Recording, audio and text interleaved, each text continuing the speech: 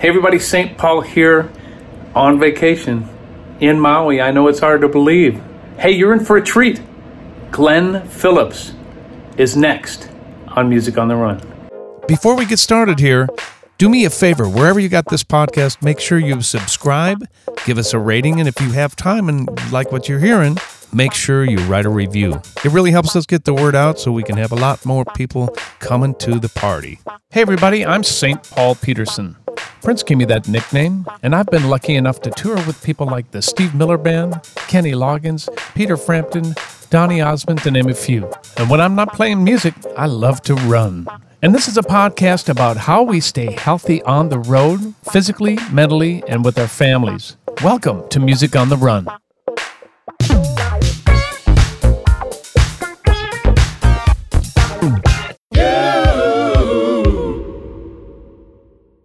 Hey everybody, St. Paul Peterson here. How are you? Welcome to episode 33 of Music on the Run. And you see that I'm not locked in my basement anymore. I have escaped to the beautiful beaches of Maui on a little holiday with my family.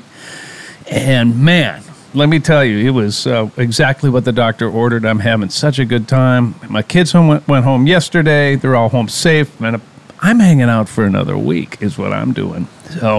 And I suppose you're wondering, are you running on your holiday? And my answer to that is, I've run a couple of times. This week I'm going to get out. I found a great route right around the ocean here. And I'm just trying to chill out. I'm learning how to relax. I don't even know really how to do that, but I'm pretending, fake it till you make it, I guess is what the deal is. But without any further ado, I want to talk about my guest who's on the show today. He's a singer, a songwriter, a musician. He was signed to Columbia Records when he was 15 years old. How does that happen? We're going to find that out. 18. If my research... Was it 16? 18, but that's okay. 8. Well, good. I'm going to tell all sorts of lies here, and you're going to have to clarify all these. So, if my research is correct, he's released 8 records with Toad the Wet Sprocket, 9 as a solo artist, and... okay, well, we'll get to that. Are you still a Star Trek fan? Okay, he's not any of these things, but please welcome my terrible research, but my wonderful guest, Mr. Glenn Phillips. Hey, buddy. You're at the beach, I see? I am. I'm in Santa Barbara, man, thank you and I so was much. just seeing an old friend, and so, somehow I forgot that this was a Zoom thing, so I was ready to have my phone and jump on, and this is now it's not a bad backdrop. Oh, good God, no. Well, exactly. I've got the same backdrop. It is windy as a son of a gun here. So if you hear a bunch of whips of wind, that's part of the charm of this particular podcast. But hey, Matt, thank you so much for coming on here. I really appreciate it. Absolutely. So you're in Santa Barbara. Happy to be here. Mm-hmm. I got to tell you, man, I've been having so much fun doing my research on you, and you're an incredible songwriter. Great melodies, lyrics, musicianship. It's just, it's been so much fun to learn more about you than what I already knew and dig a little deeper. You had a gig last night, didn't you? Did you have a concert last night? I think I did. It was Sunday. Yes, I did. I have I do a staged concert pretty much every Sunday night, and then I've been doing 3 live streams on like YouTube and Facebook a week, and then I lead a kind of community choir on Tuesday nights. So I've been busy. I've been spending a lot of time singing into a computer screen this year. But yeah, show last night. That's great. I think our internet connection is a little goofy, and it's probably on my end because they don't want you on the internet out here. They want you vacationing. All right. So I told some lies, evidently, in my intro. So let's clarify that. So I'm giving good information to the people here. How many records with Toad the Wet Sprocket? It probably, your numbers, I mean, depending on how you count, right? It's probably 8 if you go in total. I guess it was 6 complete studio records, live record, B-side. Oh yeah, 8. Yeah, you can go 8 and 9. And I've done a bunch of solo, and then there's also been side projects like WPA, Mutual Admiration Society, Plover, Remote Tree Children, Flapping Fly. So there's been a lot of like different projects. So I'm sure your numbers were ultimately correct. It just depends on depends on what you count as a record. How you're counting. Okay, so the reason I said you were a Star Trek fan is because I saw somewhere in an article that I think your parents had that. They were fans of that or something growing up. Is that accurate information as well? Yeah, I was raised by nerds. So my parents were both hard science PhDs. Dad was physics, mom was chemistry. And he remembered like back, in the 60s, the entire physics department would watch the original Star Trek together, like when it first came out. That's brilliant. And I think we forget kind of how utopian the vision of that was. Even from the pilot of the original Star Trek, right? The Menagerie. See, I know these things, but I think it was the Menagerie. In any event, like the original Star Trek, everyone was white and male, and there was one white female. And the idea of making it as best as they could do in the 60s, having it have, multicultural, multi-race, it was this vision of a unified Earth where we'd gone past our petty nationalistic differences and achieved actual equality. And where it's like, it was a pretty big vision back in the day. And in any event, so we used to watch all the time growing up, Star Trek: The Next Generation. When that would come out, I'm not like an active Trekkie with all the brand new versions. I've watched a little, but not a lot. But I would say I'm still unabashedly a nerd. But I do more. Perfect. I'm more into The Expanse than I am into new Star Trek these days. And I read, more Alistair Reynolds, like hard sci-fi, or The Three-Body Problem, or Ted Chiang, and things like that. So, but I was raised by Trekkies, and I still carry a little bit of the torch. I think that's great. My expert Trekkie sitting in the other room, my wife is the absolute expert on that. So I thought I'd throw that in there just as a little kudos to her and to the fellow Trekkies who might be fans of this podcast as well. Okay, so I also got more information wrong.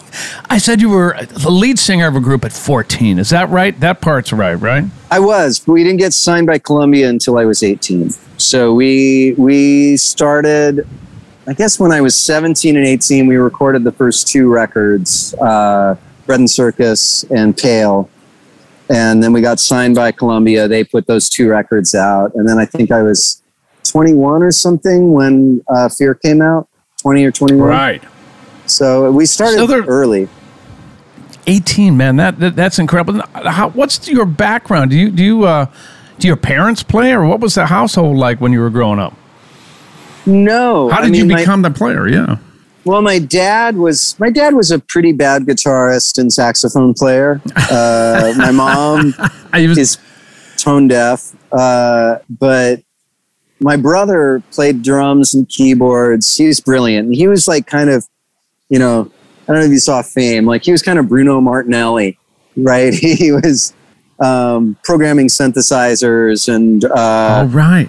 And he actually went to work straight out of college. He went to Berkeley and started working for Korg, designing synthesizers. And he's been a product manager at Korg for 30 years now. So he's 30 years, close to almost 28 years or something. He's worked there. So God, he was a musician and he's brilliant. So I wanted to be like him and play music. And I had thought that I would be an academic. I kind of early on wanted more. I was interested in social sciences. I wanted to teach. I thought I'd be a high school teacher, probably social sciences and the arts. And then we got signed without really trying to. And I'd planned on moving away to San Francisco the next year, and instead we went on tour. And I always kind of figured we'd get dropped quick, and then I'd go back to school, but it just somehow never happened. So 18, freshly out of high school, I would imagine. I got out of high school at 16, but yeah, fresh enough. Right. So was for you, was that an adjustment? Let me give you a little background of what my deal is. I was signed at 17 with Warner's. Oh, wow. With Prince. I come from the That Prince doesn't camp, happen and I a can lot. tell you from. No, I know. You and me, we're the same. Wow. But for me, it was such Bye, a. Sarah.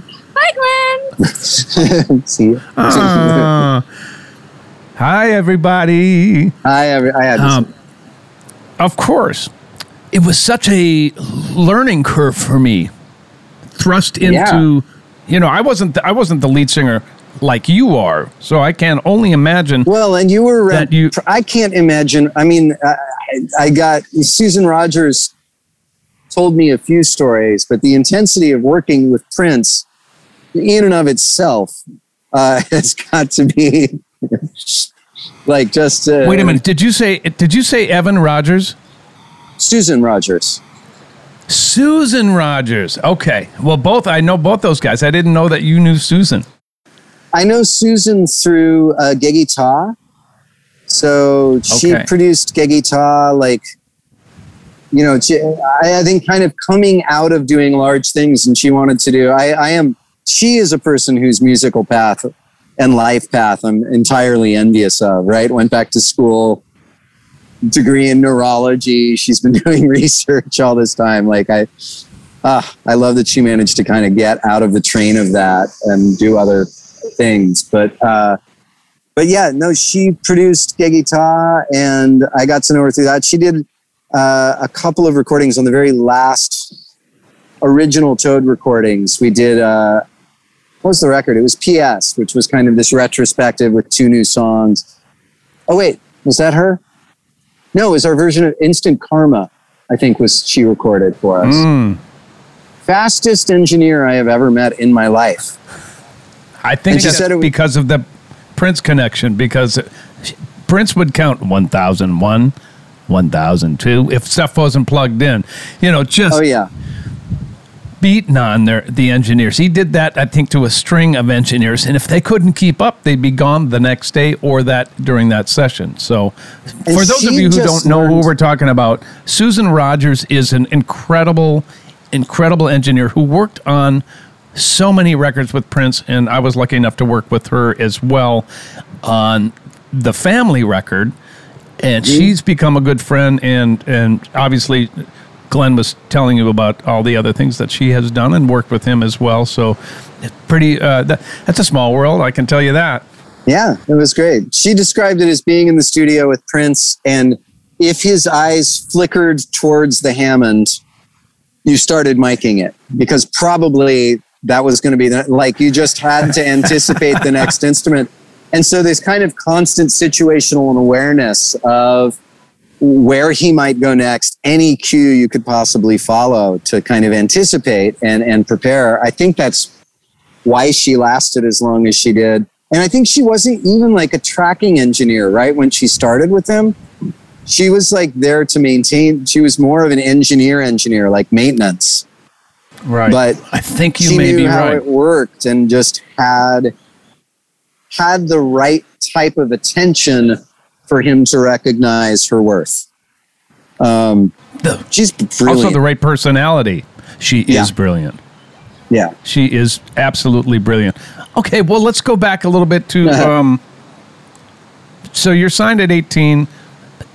Everybody thinks that when you get signed to a major record deal, you've made it. And you and I both know that that's not necessarily true. So tell me a little bit about that journey before you had your hits in 91. Well, yeah, I mean, we had kind of a punk rock attitude. And once again, I think I also just had the feeling, we had a weird combination of feeling like it didn't matter if it didn't work. And also the entitlement of, I mean, I felt that way. I felt like nobody gets signed and has a hit. Like it didn't seem possible. So I just figured I had also serious imposter syndrome. So my assumption was they'd figured out they'd made a mistake and they'd let us go soon, which was fine. We got to do some touring. It was great. But I didn't have that. I still don't have the ego that usually goes with wanting to do this or being that, having, I believe I'm a good writer. But I kind of, my mind tends to go to how it will fail. I would be a really good, town watchman. Always looking for what's going to go wrong, or I'd make a good actuary or something. But as far as ego, lead singer, it's not the same thing. In any event, we started touring, and when we got signed, through no fault of our own. We had made our first record, Bread and Circus, for $600 in a track tome and 48 hours to record and mix. Just knocked it out live. We thought that was fun, so we were doing another one, and Marvin Etzioni was producing it, and his manager worked at ASCAP, and he had a copy of the first album. He gave it to this guy, Nick Terzo, who I'm still friends with. Nick started dubbing off cassette copies and sending them to A&R people, and we'd never met the guy or talked to him. And no way. Yeah, and then Vicki Hamilton at Geffen liked it, and she started talking it up. And the next thing we knew, we had 8 majors bidding on us, and literally we had never sent out a demo. And so at that time, Columbia Records was Donnie Ienner was new there, and he was trying to show that they understood alternative and college music and that they could do artist development. So he signed us on, and they were the only record company that said we could have complete creative freedom. And so, we went with them. They licensed the first record for, I think it was $50,000, and the second record for $75,000. Which, it's a lot of money now for a record deal. Yeah. More than I have. Yeah. But in the day, MCA offered us, I think, $1 million. And so we wanted a high percentage, but we're going to earn what we make. We don't want to owe. We want to, we did a publishing deal that was more lucrative than that, but it was not more lucrative than the MCI deal, more lucrative than the Sony deal. But we wanted to work for what we earned, and we didn't, we had this so for Columbia, it was cool. We were cheap. We didn't cost them anything. They made their money back pretty instant. It's and we worked really hard. We toured really hard. And so, we didn't do the big deal. And every other company was well, yeah, we want to sign you, but we want you to, choose the best songs from those 2 albums, do a real studio. And instead, we got to go on the road for 3 years and learn how to be a band. I wonder if because you made the decisions you made, striking that deal and not being greedy with the advances, if they were what, these guys, they didn't go for the big money, and we actually want to invest in what they're doing. I wonder if on their end there was some sort of a psychological and or actual belief in what you were doing, God forbid, to encourage them to hang on, because I know a lot of friends, especially in the early 90s, who was would take the big money, and if the first single didn't hit, they'd be like, sayonara, you're dropped, we don't see a future in you. So your situation seems to be quite rare. Well, and between Tom Gibson, our product manager, and partially the fact that we were just cheap. We were so cheap. We didn't take any cost of living expenses. We did. Wow. We got off tour support. We toured in vans. We toured, shared rooms in motel. We went as cheap as we could for as long as we could. So we weren't costing them any money in tour support. We only our advances only covered our recording costs. We took nothing personal from the company. No kidding. And actually, the only time we got in trouble with the company was when we did our last record. We realized, because still after all that, we didn't see a single check until we'd sold 1.5 million records. And so there's a lesson right there, everybody. that's why you take the advance. But when we took a bigger advance on our last record, on Coil, then we didn't have the freedom anymore. That we had to have the single. We had to work with the producer that Donnie, you can't play that game halfway. But we had a really good ride. But I mean, it was crazy. We just got to do everything we wanted to, and it actually worked. So a part of it is we treated it like it was an indie record, an indie label. And the thing about it was an indie label with the most incredible promotion setup of any label in the world. Like every town we went to, we would get up in the morning and there would be a radio guy, and there would be a promo guy, and there would probably also be a college rep. And so we would go do at least 2 radio stations a day. We would do an in-store. We would probably, because of politics, you couldn't do 2 in-stores, but we would shake hands in another record store.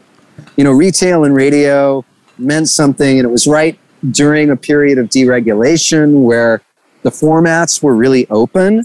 So we were getting played on like multiple formats, and they worked us ragged. They worked us so ragged, but like we would never have broken unless they'd done that, and unless we'd been willing to do it.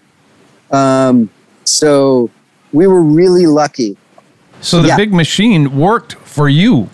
Absolutely worked. It really, that is incredible, because sometimes I hear I hear the opposite, but I'm so glad that worked for you. And what? Oh yeah, and the reps were awesome people. I mean, but once again, they usually worked are. For it. Yeah, the local reps. I mean, it was their whole regional Sony system was unparalleled. And I hear people like I'm friends with people who are like, in that like my friend Hale Milgram. He was like president of Capitol for a while, and he talks about Camelot, like the old Mo Austin days, like, or when Warner, when it was like, let's be a successful record company, not by pandering, but by teaching people how to love great music, right? Right.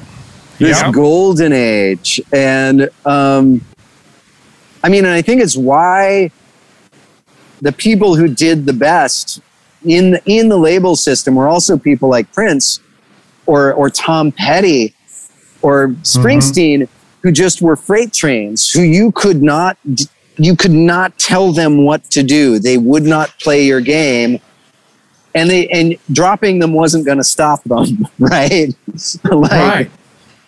The only thing you can do with a force of nature like that is either get out of the way or jump on board, because you're going to lose if you go against it. And we were not that. So the fact that we had this really embracing environment was really lucky. I mean, we would have been dropped in a year, any other situation. So you had an incredible success with that record, and congratulations, by the way. What a fun ride that must have been. Was it fun for you? Did you guys have a good time doing that? It was fun. Once again, I was plagued with imposter syndrome. Will you explain that a little bit, please? Just because I think that's something that could be a teachable moment for the people who are up and coming and people who don't understand the music business. It happens a lot with success in general, and I think a lot, especially with people who are successful quickly, or if you don't have like kind of that incredible ego and ego, positive, negative, whatever, but like that solid footing, right? Like that center of balance. imposter syndrome is basically this thing of like going, you think I'm someone else. I'm not supposed to be here. Like, what are you all cheering? Right. These songs aren't that good. I'm not that great a singer. Like, what the fuck are you, like, what? Yeah. You got it wrong. And it was this kind of constant panic that people were going to figure it out. And you see some people where you can tell, even if they still continue to do well, where I think you see shades of their panic underneath their public persona, right? Right. But, you know, there's surgeons who have imposter syndrome. It's not an uncommon thing. And part of that even goes, you know, the Dunning-Kruger effect. Have you heard of that? I have not. Dunning-Kruger effect, and I feel sorry for Doctors Dunning and Kruger, because their legacy is this research that talked about confidence and then confidence versus performance, and found that those who perform the best tend not to think they nailed it. Those who perform really well are paying attention to nuances, and they are self-critical, and they're questioning. And so this research was based on doing these tests and then having people rate their performance. And the people who most often went, nailed it, were a little more Trumpish about it. They're just like, oh, I did perfectly. I am amazing. Right. Of course I nailed it. If you think I did wrong, it's because you're grading it funny. You know, it's like, it's the people who think they do the best are actually not paying attention. And got it. And so that there is a certain part of the curve where there's some people who are like, I didn't know the answers to any of that. Like, sorry, like, you know, it's not an absolute correlation, but there is a definite curve of, you know, performance versus versus self-confidence. And so a lot of people who do well, once again, and I think even being a songwriter, it depends on what kind of song you write. Most of my songs are about questioning yourself and being uncertain and feeling small and vulnerable and emotional in an uncontrollable world, right? And so, wow. So that's actually who I am. And yeah, I always felt like when we were successful, I was sure it was going to come crashing down at any moment. And it eventually did.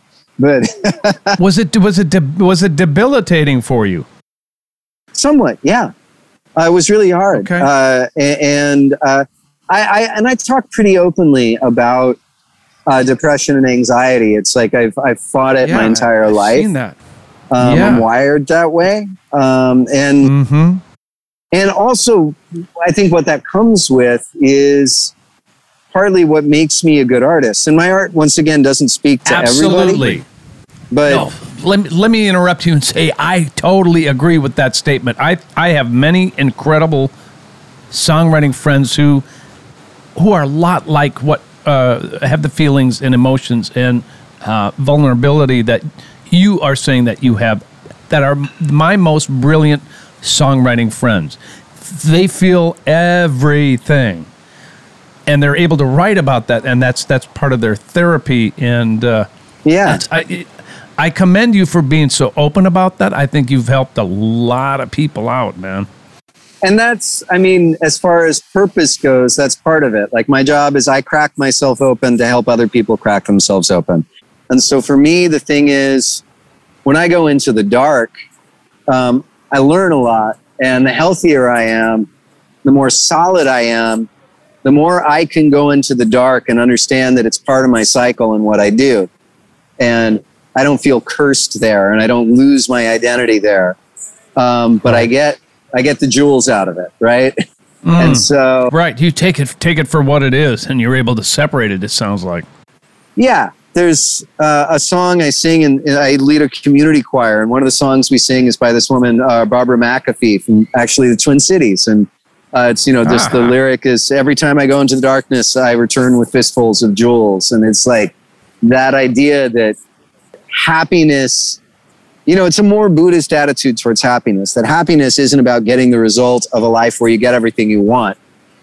Happiness is about an ability to find strength and resource even when it's not a situationally dependent state. It's not outcome based, because we love things and we don't want the things we love to change or die or go away. Amen to that. Right? That's scary. That's fear stuff. Well, and that's the thing, but they do. They change, they go away, they die. And if they don't die, we die, right? So True. And keeping that in mind, and once again, for some reason, I've just never been able to not think about these things. And so for me, it's a matter of going, okay, love plus time equals loss and grief. And you don't grieve things that you don't truly love. So grief is ultimately a blessing. Grief is like the greatest blessing you have, because it means you were able to love something deeply, even though you knew it would move away from you. And it takes a real bravery and a real strength to love wholeheartedly in the face of inevitable change. And so, keeping that in mind, it's like every tear is a gift, right?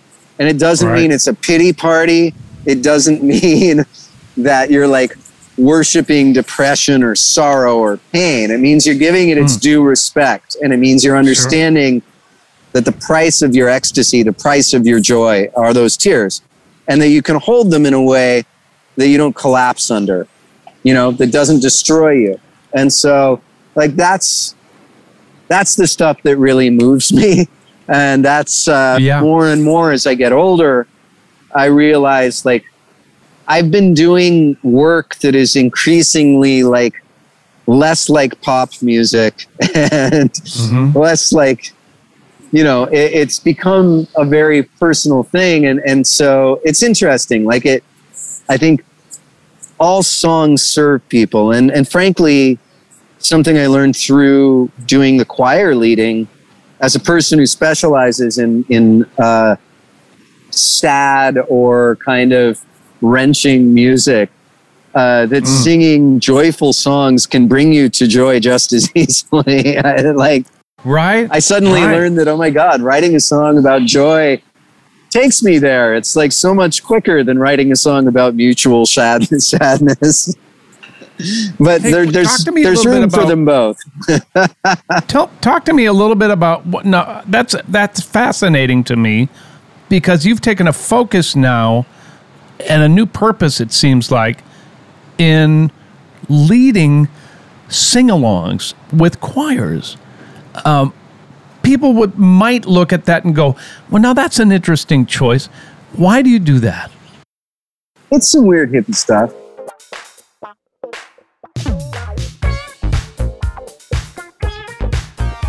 We're going to break away from the interview right now because I want to tell you about a couple of really cool things. First of all, thank you to everybody who's embraced Funk Friday. We are having so much fun bringing a little joy to the internet every single Friday with a 1-minute funk jam. So thank you so much for that. And if you like Funk Friday and you like Music on the Run and you want to become our partner and help us put those shows on, go to patreon.com/Music on the Run podcast. Again, become our partner at patreon.com/Music on the Run podcast. And there you'll get all the information on how you can financially help us produce this podcast and get some pretty cool merchandise and incentives in return. I'd also like to take this opportunity to thank the patrons who've already signed up. We could not do this show without you. As always, thank you so much for supporting us here at Music on the Run. Now back to our interview.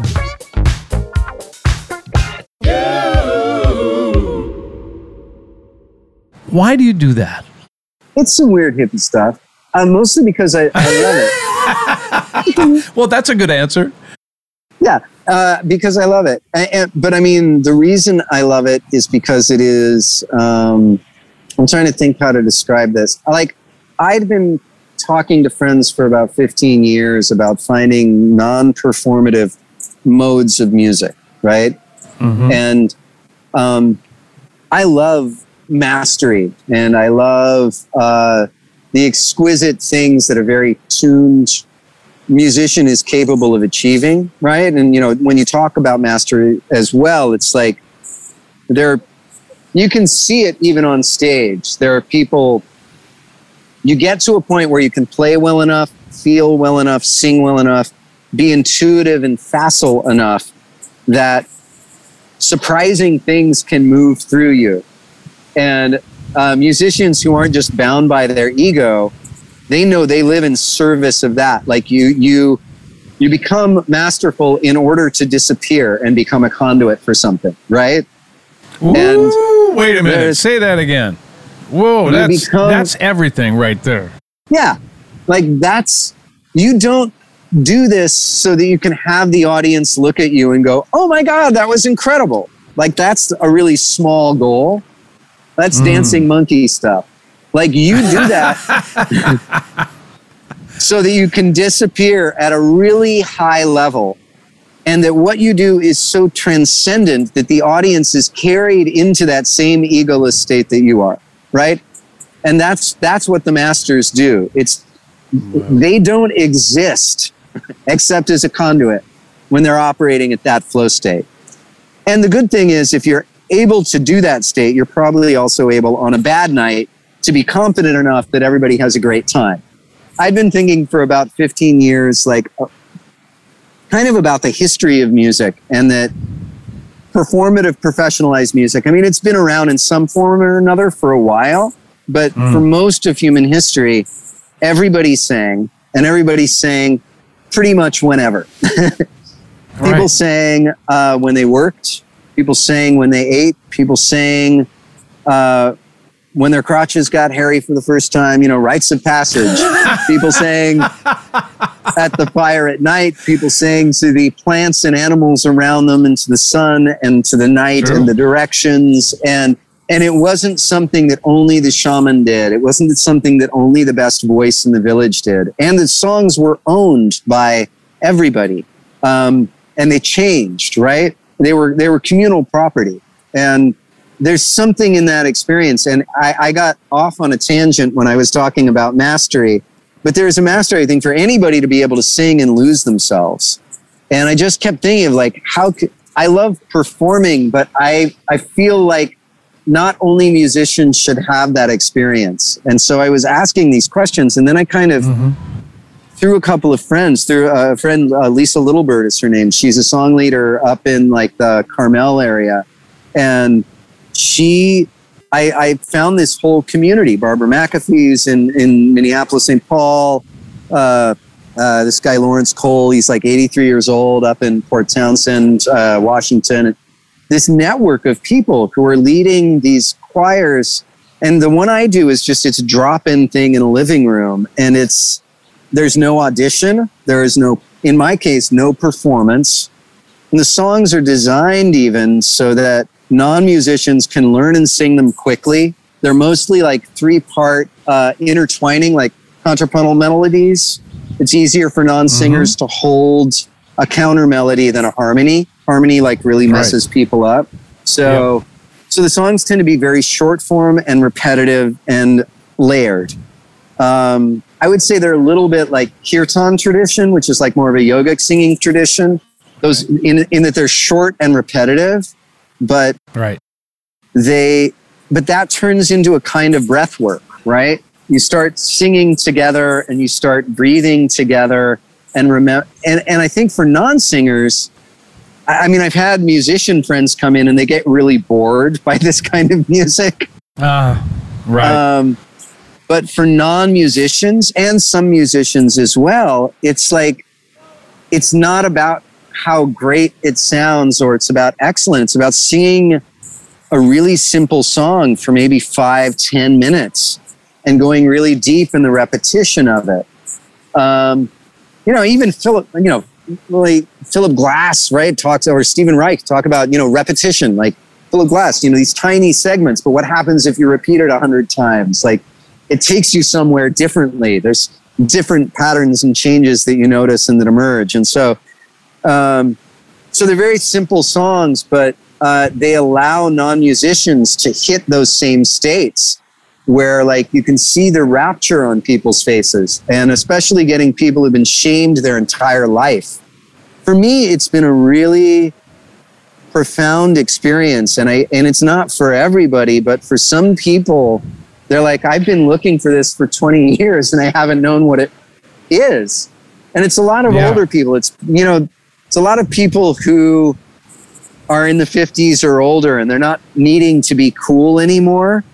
And at this point, they're over their shame and they just want to feel good. Right.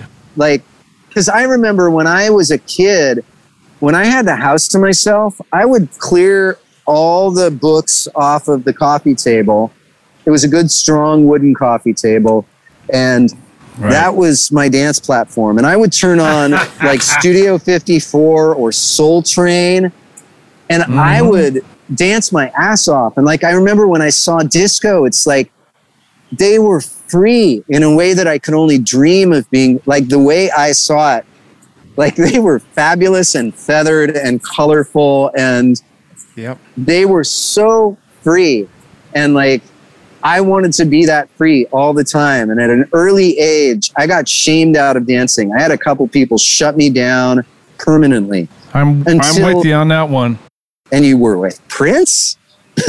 I guess you got to hide. Well, I was the longest, lankiest, not grown into my body white dude you've ever met in your life from the suburbs, and I got thrust into something completely different. That's amazing. It's crazy. Oh yeah, I mean, we got story. We'll now we're friends. We'll talk offline about that kind of stuff. Yeah, but for me, like this is this getting back to, as an adult, I've reclaimed dance for myself. I don't have to be sexy. I don't have to be young. My body loves moving, and it's just this ability to say like, fuck it, I want to dance. And these other people who go like, I want to sing. I don't care if it sounds bad. Like you're giving them freedom. You're giving them their childlike attitude back. It sounds like you're creating a whole community based on freedom. What a beautiful thing, and what a healing thing that must be for you too. It's been a good balance. And like for me, doing things like that, and doing my weird solo projects and making music that most people that's never going to get played on the radio or placed anywhere, like it makes me feel okay about going with Toad and playing a bunch of hits for people and making people happy. And I hope I take them somewhere transcendent. But my best musical experiences, and even before I found all kind of, things like, the community singing, it's like when I met Nickel Creek and started playing with them, we would play a show. Please talk a little bit about that. Yeah. I was like kind of feeling bitter and over when the band broke up, and I met them and they were the most open-minded, life-eating, like in the best, like they just wanted to know and think about and experience everything, and they loved playing music more than anything. And they loved your music. They loved your writing. Yeah. And I mean, I had to improve as a musician, and they were so gentle with me as a musician and as a human being. I worked so hard just to keep up and not mess it up with them. And they were so generous and gleeful, and even being on tour, so unjaded. It's like, every town, it's like, hey, we got to let's find a local coffee shop. Like just right. There's a museum like 2 blocks from here. There's, they were so in love with life, and they really saved my life. Like, I don't think that's overstating. Well, absolutely true. And now let me ask you something. I'm going to switch gears on you just a little bit. I do want to talk about you being on the road. You've been on the road, all of your life, because this is called Music on the Run. And we do not only talk about music, obviously, but we also talk about how do we survive on the road. You're away from your family. I know you have children, and I also read that you are a runner. Is that still the case? Right now I have a foot injury. Right now I'm letting it heal, which is a real pain in the ass. But I practice yoga. That's always tough. Practice yoga. I run. For me, tour on a bus is really easy. Like, we are at that place where we don't have money to spend on hotel rooms. So we get like 1 or 2 rooms a week. We mostly sleep on the bus, show up at the next town, get a shower room or whatever. So when I'm on the road with Toad, and we're lucky enough to have a crew, which a lot of people don't have. So I wake up, I read, I go for a run first thing in the morning. We usually tour in the summer. So I go on a run first thing in the morning, and I wake up as early as I can get away with. Go on the road, like run before it gets too hot. And I'm like 3 to 5. I found that if I go far beyond 5 miles, I don't remember lyrics. Like, I have to I can't run too far. I was getting really into going like 8, 12 miles, and then I would start forgetting words at the shows. So I can relate with that. So I don't push it like super hard. I run most days. I also like to do yoga. But I read, I take care of myself. Like, I use the day to kind of be really healthy.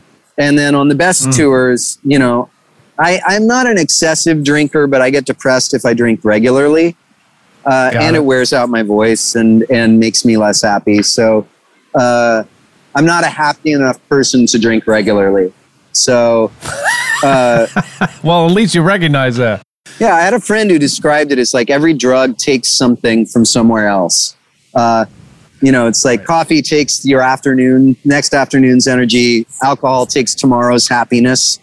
And if you got a lot of happiness, you can top it off once in a while. Yeah.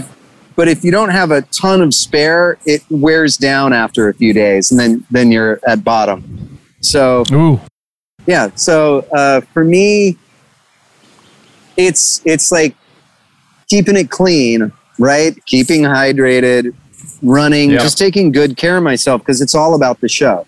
And I need to be happy and healthy and vital and have energy, or the show's going to suck. And so, and I want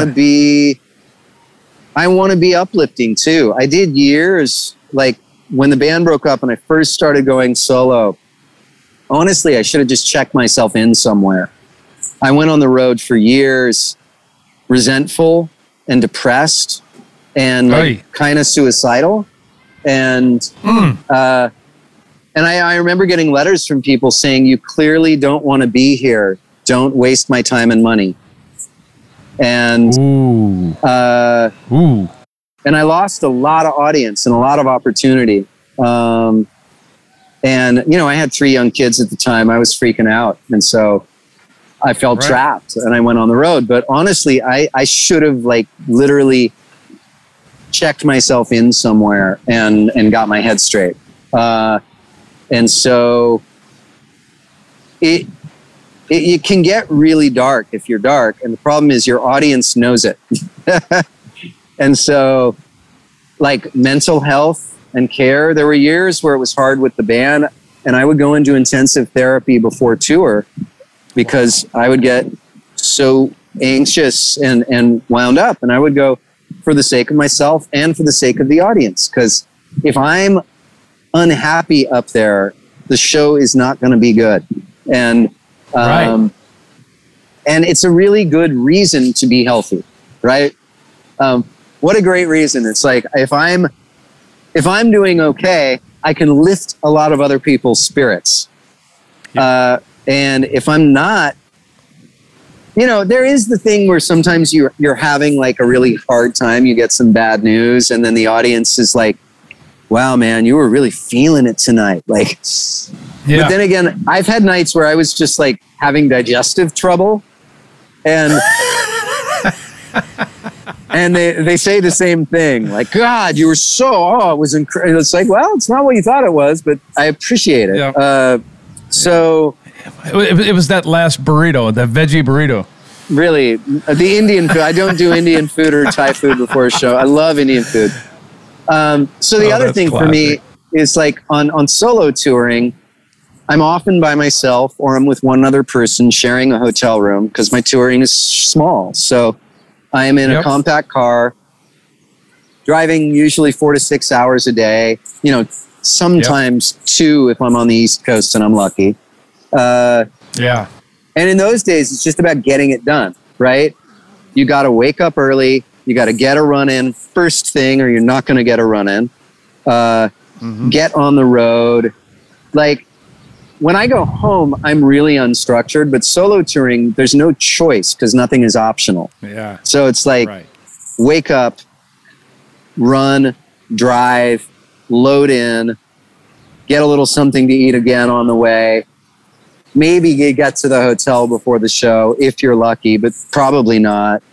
Eat, but not too close to the show.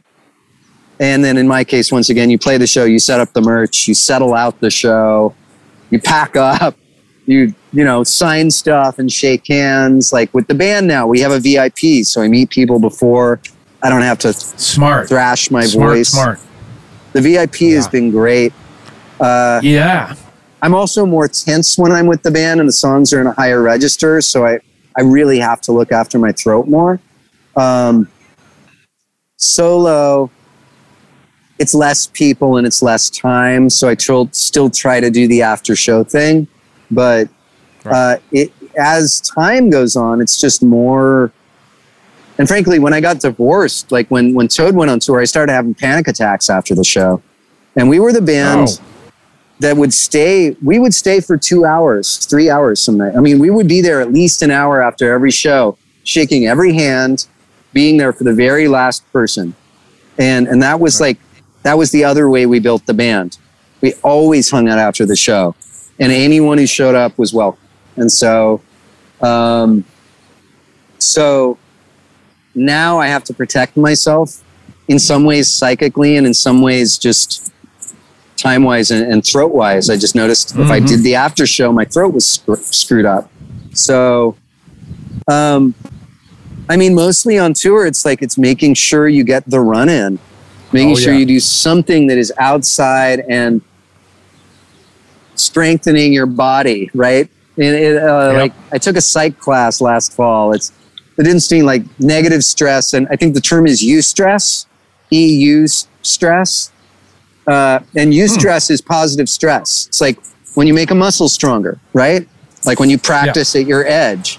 That's eustress. That's like pushing forward through something stressful that makes you actually improved and happier. And so making sure as much as possible you do your run, or at least you take a walk. If the meal is provided at the venue, then I will eat at the venue. Otherwise, I always go for a walk. And actually, if it's a crap meal, I eat somewhere else because I'd rather have something good than something free. But I always, with Toad or with, I don't get like ordering in and staying in the venue all day. I always walk. Like, you get to see a town. You get to have something new to talk about. You get to people watch. You get to check stuff. The other reason I run is like, you go to San Antonio and the band's like, man, there's nothing to do here. It's nothing. I'm like, are you kidding? You run on the river? Go on the boardwalk. Run on the boardwalk. Exactly. It's awesome. It goes on forever. It's like, what do you mean there's not like, and the good thing is most venues are close to a river. They're like close to downtown. Therefore, because most towns are on a river, they're close to water. And most days I find my river and I run it. And so solo, it's harder just because the margins are tighter. And and I have to watch my voice. If I'm with my opening act, I'm usually got like somebody with me in the car. And I got to watch my voice because I like to talk. And if I talk for 4 hours in the car, I can't sing as well. Yeah, you're in trouble then. Yep. So lots of podcasts. And books on tape. But it's more, it's just like, get everything done, put your health at a premium, and put experience outside of the club at a premium. You know, be able to just enjoy walking around neighborhoods, people watch, check out, you know, sit down at a local coffee shop, check out a museum if you have time. Like, say yes to the experience of being out there, because you're really lucky and rich. I mean, Toad played in Tokyo back when we were young, so I'll forgive him. But like, we never got to go back to Japan. We did like one showcase, and I remember like the company took us out for like a soba dinner and a sushi dinner, I think. Mm-hmm. And the band, two of the guys, there was a steak place at the hotel. The rest of and they did eat there. They ate every meal at McDonald's in Tokyo. Of course they did. That's what you did when you were kids in Japan, though. Yeah. That was the thing. I can't eat any of this food. Oh my God. I just like, but I went to I mean, I don't know, maybe I'm weird. I'm like, I heard natto is something that people don't like. I want to try natto. Like, I want to try that. Like, adventurous. Like, give me I want to experience something different. And like, it's such a gift to ever get to try out anything different. Like, you know, that's the thing. Eat life, like, in all ways. It's true. Yeah. You know, don't. Yeah. So. Man, that's good. That's good word for the road. That's an interesting perspective, and I love the way you boiled it down for the different touring when you're with Toad and when you're by yourself. I mean, you're the guy on everything on a solo tour. I would say, like, the other thing that having the band teaches me, I mean, and having another person, my God, it's such a gift. It's amazing to have one other person on the road. Having with Toad a crew, having people to help. Like, I thank my guitar tech every time he hands me a guitar. It's like, because I don't have a guitar tech most of the time. I understand, and once again, depression is in large part about ingratitude. It's about not being unwilling to be grateful, but having ungrateful, repetitive loops in my mind, right? And so gratitude, for me, has to be a very active practice. I have to make myself do it and repeat it. It's a practice. And being on the road and having done both, I know I'm not entitled to any of the comfort I get on the road with Toad. I'm not entitled to any of it. And I know how to do it all by myself. And I've had years with no record company, no manager, doing my own website, like literally doing everything except tour managing. Yep. And I do it, most of it really badly, but I have done enough of it to be really grateful for anyone who can do it well. And even to have anyone else ever want to do it or help with it. Like, if you have help, you're lucky. And most musicians, I know musicians who are way better than I am, that carry all the weight on their own shoulders. So like, and the fact that you have the gratitude to simply play in front of an audience who wants to hear what you're doing. And, you know, just that, you know, bass line, even if you're doing it all yourself. Like, I've been there too. I've played, you know, I've played the rooms where nobody gave a damn. And, you know, it's strange. Sometimes as an artist now, I get hired for events where they want to have the guy from Toad and nobody listens. Everybody talks the entire time. And it's like, but you make $1 million on those. Those are the highest paying gigs. For some reason, they pay the most, but nobody cares. And I know. Going like, you know, I'm still really lucky. At least I get paid for no one to listen. But like, to ever have the gig where people listen and care it's all a gift. And so that's the other thing. It's just like, sounds dumb, but I talk about practicing gratitude because, once again, I've collapsed a number of times. I've lost my shit and I've lost a lot of opportunity because of it. And it's actually one of the most important things you can do is to be grateful and to remain grateful. and to understand that you're going to see the same people year after year, and your kindness to them is like the best commodity you have, because they're going to see you up, they're going to see you down. If you treat people well, no matter where you are, and even to a degree, no matter how you're feeling, tell them you're feeling bad. You're going to have hard days. Taking it out on people is never allowed. Like, right. You know, have your bad day, but don't make it another person's problem. You know, and, you know, don't even make it your audience's problem. It's like, you can be honest about it if that's the type of show you do. Luckily for me, that's the kind of show I do. But I can also be funny about it, and I can be revealing and open about it. Instead of, like I was 20 years ago, I was just a bummer about it. Live and learn, right? Yeah. Yeah.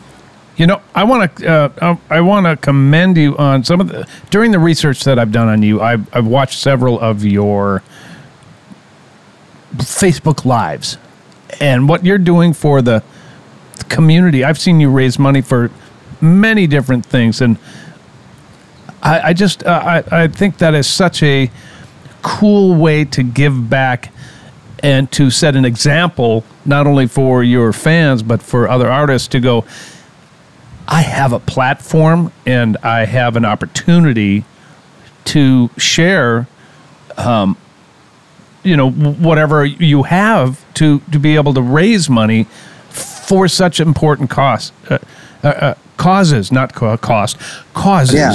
And I just wanted to commend you on that, because I think that is really incredible. And you don't have to do that, and you choose to do that. Yeah, it felt natural. Can I ask what time it is? Only because I have to bounce like by 1:30, and I know I'm talking a lot. It's 11:20, and we are going to wrap it up in the next 30 seconds. Okay, great. So that would be 1:20 your time here. Okay, perfect. I started doing these things. I mean, I don't think anybody thought this was going to last. I thought it might last a while. I didn't think it was going to last this long. You know, but it was quarantine, and I was at home, and I saw that I'd never done Facebook Live.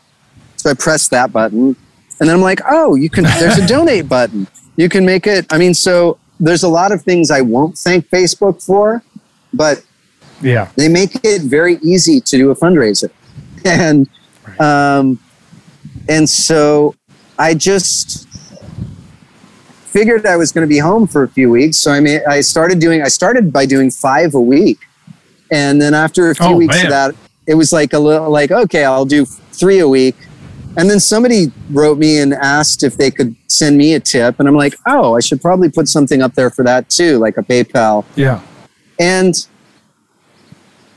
it just felt like, what else are you going to do? Like, there's an audience, there's time, and we're all feeling like out of sorts. And I mean, the beauty of, I think the thing that happened with the live streams was because I've done them, and I'm about to take a week or 2 off. I'm doing a little traveling, and I actually need some time to get my head back in line. Yep. But I've pretty much done those 3 a week and to stage it, and I've been doing my choir thing on Tuesday nights on Zoom just about every week since this started.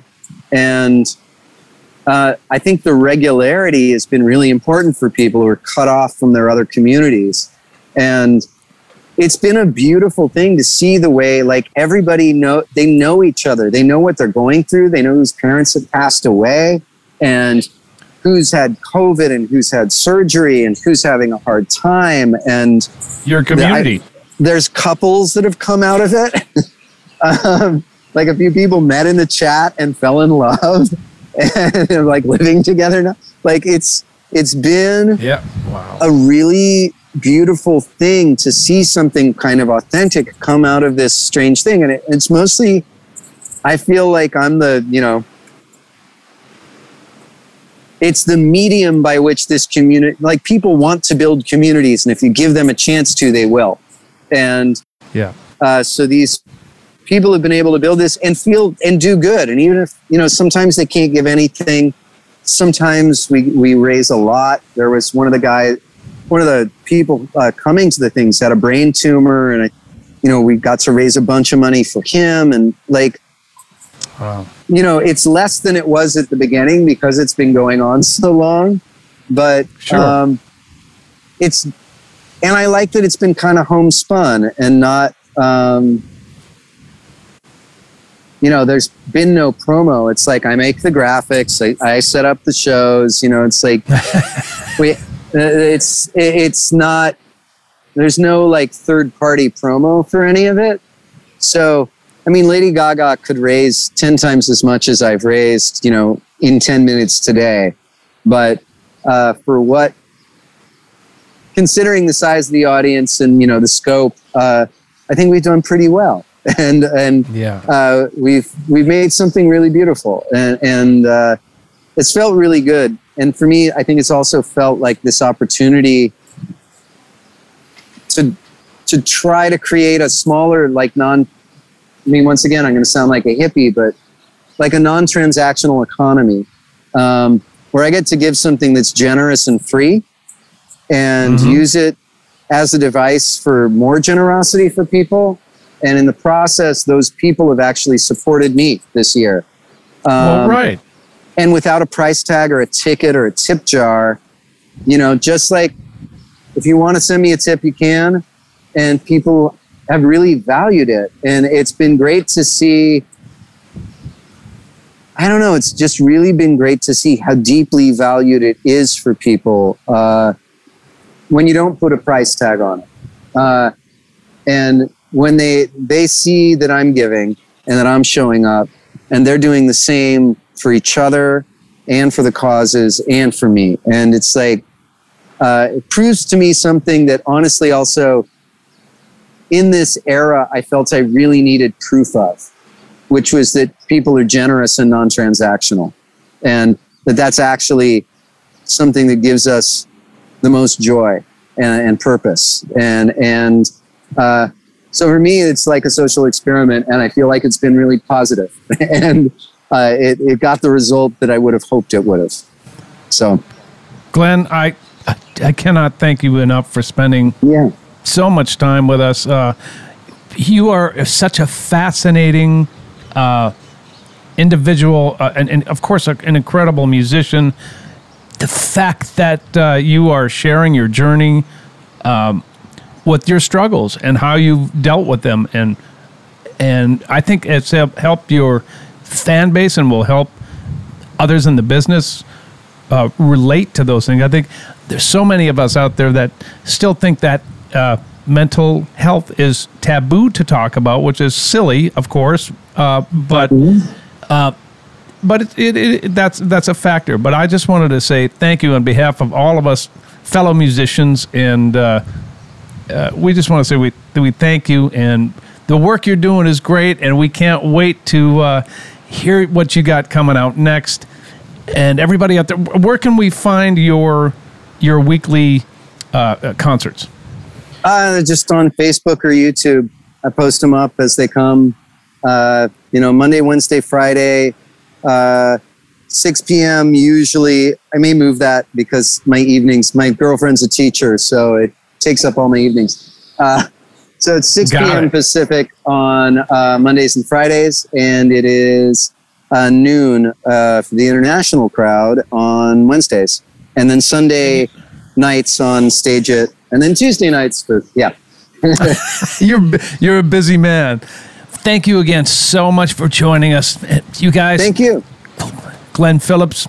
Everybody, episode 33, that's in the books. We will see you in a couple of weeks. Music on the Run was hosted by yours truly, St. Paul Peterson. Edited and produced by my buddy Davide Razzo. Video editing by Ivan Sebastianov. And a very special thanks to the people who financially support this podcast. And remember, vacations are good for the soul.